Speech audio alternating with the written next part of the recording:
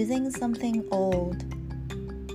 Mei Mei pulls out her drawer, takes out everything, and puts it on the floor.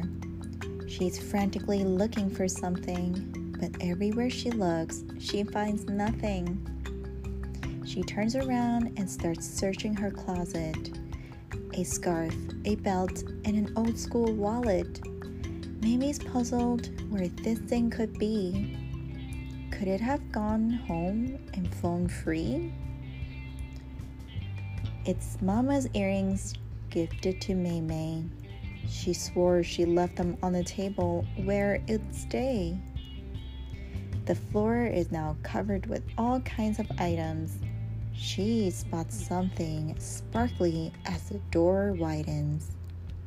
It's Mama swinging open the slightly shut door. The room looked like it had gone through a war.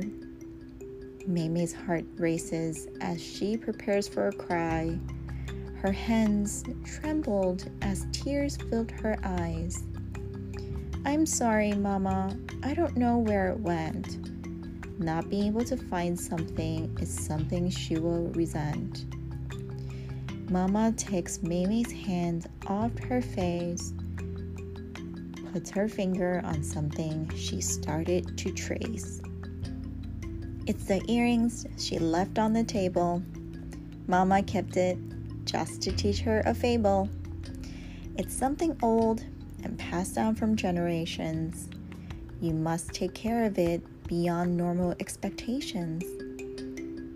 They have meanings and you must hold it close, whether it's photos, letters, or even clothes.